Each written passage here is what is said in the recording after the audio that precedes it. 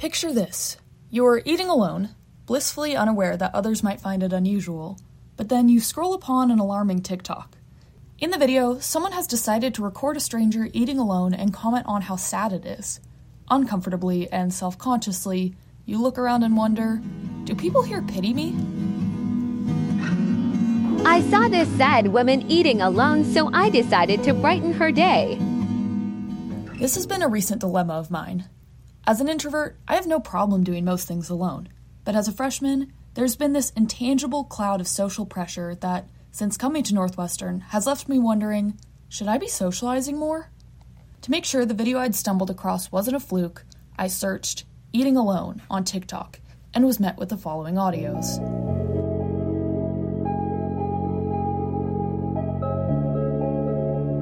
And I'm just uncomfortable when I see someone dining alone. I think, what are you doing? Accompanied by captions such as, why does eating by yourself feel so sad and lonely? And, there's nothing sadder than seeing old people eating alone. And many, many videos with the hashtag #SadMouseMoment. A reference, of course, to the viral 2022 video of a claymation mouse eating M&Ms alone on the floor.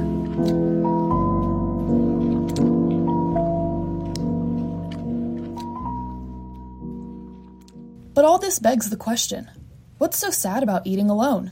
I decided to find fellow students who fly solo and ask them about it to let everyone know. You don't have to feel bad for the campus loners. Medill freshman Gavin Fisk is a self-proclaimed introvert.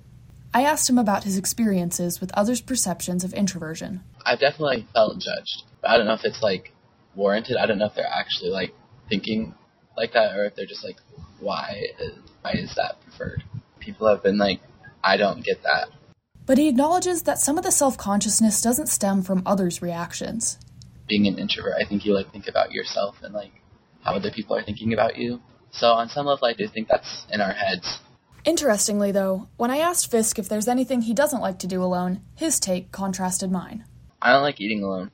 There was only one thing I needed to find out from this fellow loner to see if we were, for the most part, on the same page about what it means to fly solo. If someone sees you alone, should they feel bad for you?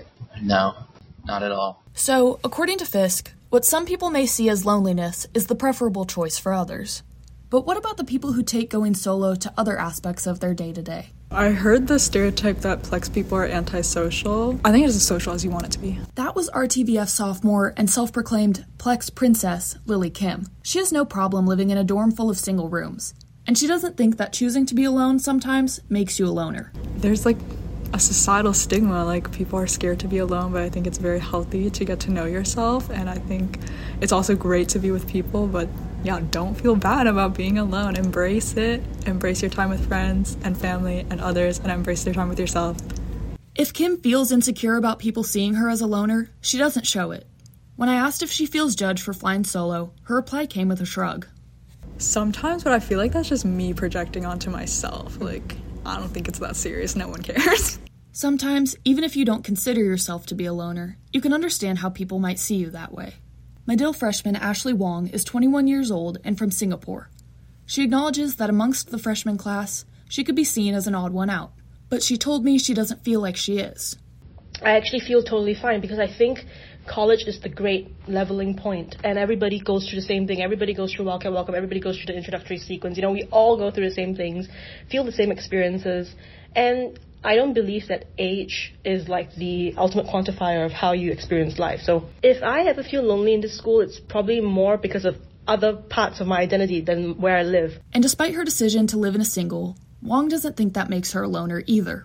The myth that people have that Plex is like a prison, Plex is like a jail cell, Plex is like a loner's place where nobody talks to each other and the hallways are dead, that's completely wrong. To me, it doesn't matter whether I make friends with my roommate or whether I make friends with people in my dorm, because I know I will make friends and I know I will make friends somehow. I just don't need it to be in my house. I am really someone that loves to isolate myself. That's how I gain energy after spending energy with others. For Wong, maturity plays a big role in how she thinks about social expectations and insecurities. I think it's a confidence thing. I mean, I'm a bit older than everybody, so I don't really care so much about some things because I've already been through that phase. I love eating by myself in the dining hall. I love walking outside by myself. I eat in downtown Emerson by myself. It doesn't affect me at all because I'm aware of eating alone or, I don't know, going to SPAC alone or whatever doesn't make you a loner, you know? And also, what's the big deal, right? I mean, everybody goes at their own pace, and everybody, it takes a while to develop a community. Of course, there is that perception that people, especially with more, I guess, immature people, would think that, oh, if someone's eating alone, someone chose to sleep in a dorm by themselves, maybe they're a loner, maybe they don't have friends, but that's like the last thing that I go to. So, for anyone out there who may be overthinking their sad mouse moments, or anyone who feels bad for us soloists, the Sometimes Loners of Northwestern would like to remind you that for them, being alone isn't lonely. It's spending time getting to know yourself. For WNUR News, I'm Georgia Kerrigan.